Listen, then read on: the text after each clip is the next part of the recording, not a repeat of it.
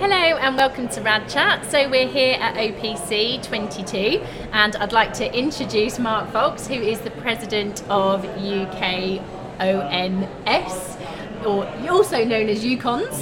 UCONS to friends.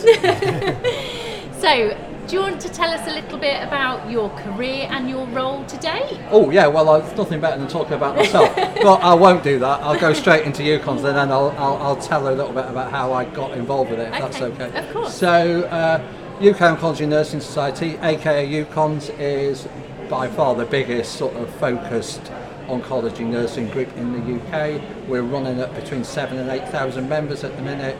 And what we've been running since sort of the 90s, and we've grown in size since then. Interestingly, I was telling somebody earlier today that during the pandemic, sort of the membership actually increased considerably, and part of that was around, I think people wanted to stay in contact with each other, and there's very hard to do that. So that was quite a positive thing came out of something that's pretty horrible for our members. So what we like to do is our primary aim really is about education. Cancer nurse education, so that's our main interest, I suppose, and a lot of what we do is around that. We run, I suppose the structure is that we have a board who are a mix of all clinical and academic nurses, sometimes both. Yeah.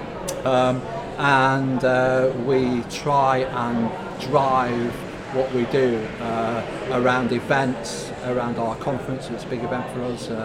November this year, folks. Remember to book early, and it's in Belfast, and that's our sort of focus. But we have lots of webinars. We promote lots of. We have members' interest groups, which have a wide range of sort of interest. It's not like not based on tumour site. It's based on interest. So we have, for example, we have a very big and successful acute oncology MIG or members' interest group. We have a very big and successful SACT MIG who work very hard. Research is growing in size all the time. I'm on the committee of the Lead Cancer Nurse MIG, so there's a group of Lead Cancer Nurses who meet with their deputies. So we have quite a broad range. So if you just go to the website, it's very easy. There's only one UCONS. Type it in, type it into the Google search engine of your choice, and you will find us, and you can register for these things completely free. Everything is completely free. In fact, most of the events that we run are free too. How do members sign up? So if you are a nurse and you maybe recently joined a department that specialises in oncology, what do they need to do? Go to the website. Okay. We can write to us. I mean, that's a bit old school. They can write on a piece of paper. That would do. But yeah, the easiest way is just to go to the website and just register. And what happens is you register, and then later that day you get an email saying you're now a member, you get a number, and that does allow you to access lots more things on the site. A lot of things on the site are free, and you can just pick them up, but there's a lot of stuff that's that you can get only if you're a member. So yeah, it's worth doing. And also, once you're a member, then if you say, for example, you want to join the acute oncology MIG, then you'll start to get notifications from them, people sending questions. In my case, the Lead Cancer Nurse MIG, we also have a closed Facebook group. It's like community practice. People ask questions, communicate with each other. We have meetings. So it's kind of almost self-driven. It's kind of organic thing. Depends on from your point of view. We've got a radiotherapy MIG as well. Yes. Yes. And we welcome people can join. That have to be nurses. The majority of our members are nurses, but you can do and join and get involved in that. I think it's amazing actually to have that multidisciplinary team approach. And obviously it is designed for nurses, but I think having input and a two-way conversation and almost learning with, from and about each other is really important, isn't it? Sharing those professional knowledge and skills. I mean, on a daily basis I work with so many different disciplines in delivering cancer care. It's like, it doesn't make any sense not to. I mean, I suppose that nurses sometimes feel as if they're playing catch up in terms of like having their status. And I think therapeutic radiographers don't have that anyway. They're seen as scientists, and which I think is good. But I think nurses sometimes struggle with that, so it's good to be able to promote that element of what we do. Some of the cleverest people I know are nurses. Unlike myself, I'm not clever. No, I'd agree with you. I think that's absolutely a fact that I can't dispute. So there's lots of people who are, so it's promoting that side of nursing is very important, and education, but keep it focused on the patient, right? That's really good as well, important. So you talked about UConns. Yeah. Tell us about you. How did it start for you? How did you get Oh, into well, this? I've been, seems like another age now, but I started nurse training in 1988 and qualified in 91, so I've been doing this for 30 years. So, and I trained at St Mary's Paddington. Did you always want to be a nurse? Because typically Really we interesting don't question. see lots of men in nursing. No, that's an And interesting question. I don't get asked that a lot. But no, I didn't always want to be a nurse. My life story is quite interesting as much that I my first degree is nothing to do with nursing. My first degree is in biological sciences. And then I finished that, and then I didn't know what to do with myself. I was kind of living an alternative lifestyle, you won't be surprised to learn. So I was living in squats in East London and sort of living with people who were sort of living similar lifestyles, and I kind of got bored of it. I kind of got bored of being really poor. That was the main thing. So I thought, I want a job, but I don't want something that's horrific. I don't want to sell insurance. That sounds like the very worst thing I could do, and I've not got that kind of mind. So, and then my mother's a nurse, and was a nurse, and she was really says, "Oh, you should be a nurse, Mark." She said, "You'd be really good at it. You're kind of kind and quite thoughtful, and you would be good at it." And I was like, "Oh no, I don't want to do that." And I thought maybe she's right, and I applied to do nurse training, and then lo and behold, I really liked it, and it really liked me. So, So that's how I got into it, and when I qualified, I was a surgical nurse for a while, and I was working on intensive care units, because I think men tend to get pushed into that. Right. To get forward. Because they think you're going to be super technical or whatever. And I'm, once again, really and are not. You no, I'm really technical? not. I was a plumber's mate for a while before I was a nurse, and I was rubbish at that. I mean, I was good at going up ladder and lifting stuff, but actually connecting things together was a disaster. So I wasn't very good at doing that. So no, not technical person. I kind of got bored of doing things to people. I'd much rather work in partnership. And oncology, I did the oncology course, sort of that was around at the time, and sort of worked my way. Done lots of jobs in oncology as a nurse. Worked as a pediatric educator. Worked as a charge nurse on wards. Worked as sort of CNS in head and neck cancer, which I really liked. And then I've also done stints out of nursing, doing management, performance management, which is even looking after money, which was not great. Like being an operations manager and looking after a budget. It was like my colleague Chris Lowry, with whom I work as my ops manager now, would tell you that that's the worst case scenario. It's I don't care enough about it to want to do it. So yeah, I've done a few things, but what I'm doing now is lead cancer nurse, and also working clinically in an acute oncology team is what I do. That's really great. Nice mix, variation, don't get bored. People like you come speak to me, I get to talk.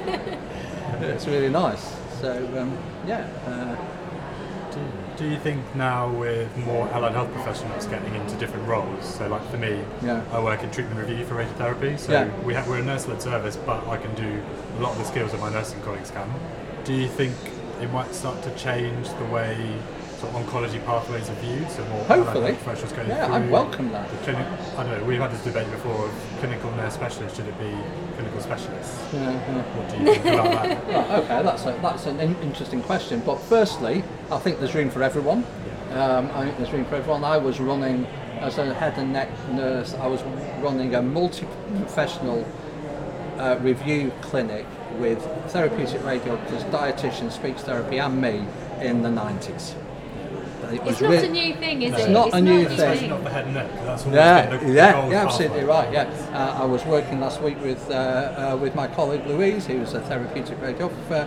She's doing the prescribing course. I've got the prescribing course. I was supporting her.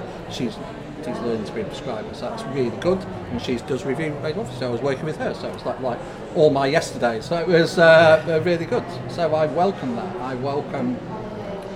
What do you think about the terminology? So I think that's the one thing that I know from our professional background. What's troubling you about the symbol? So it's the clinical nurse specialist, Yeah. when you could have another AHP doing the same role as a clinical nurse specialist, but they are an AHP. So should you still have CNS that is just for nurses, or because would you then have a CAHP role?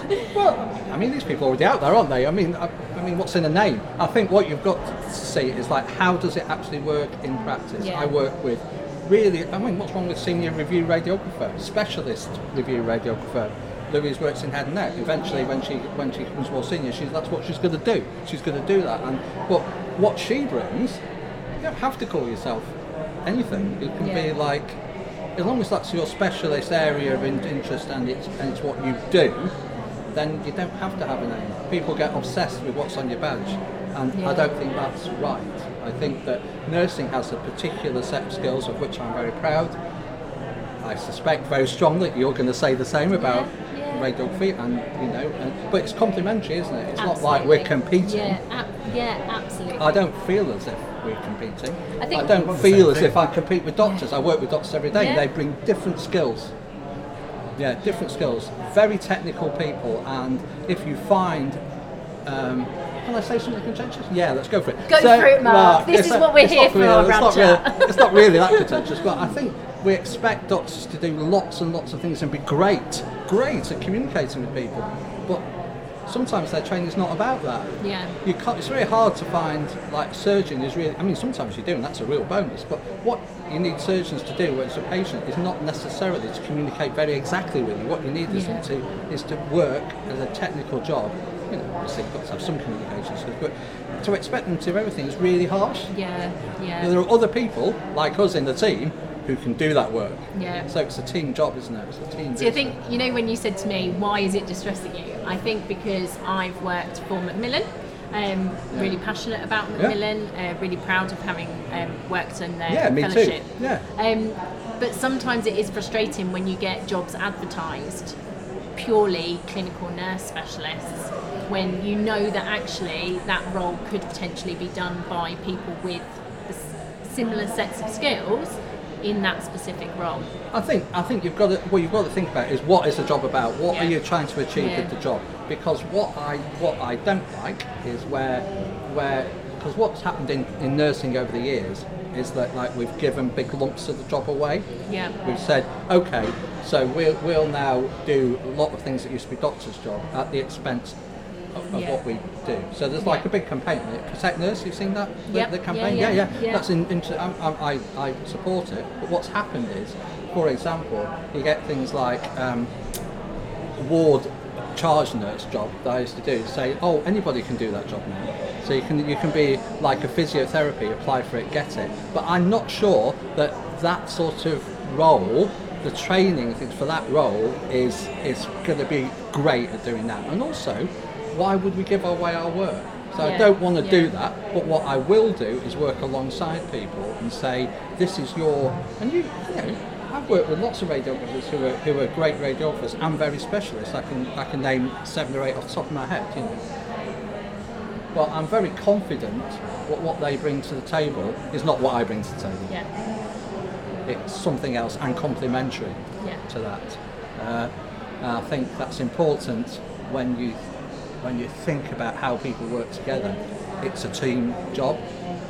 I think what would be very difficult, and would be difficult for anybody, is to be the person who's in charge of everything.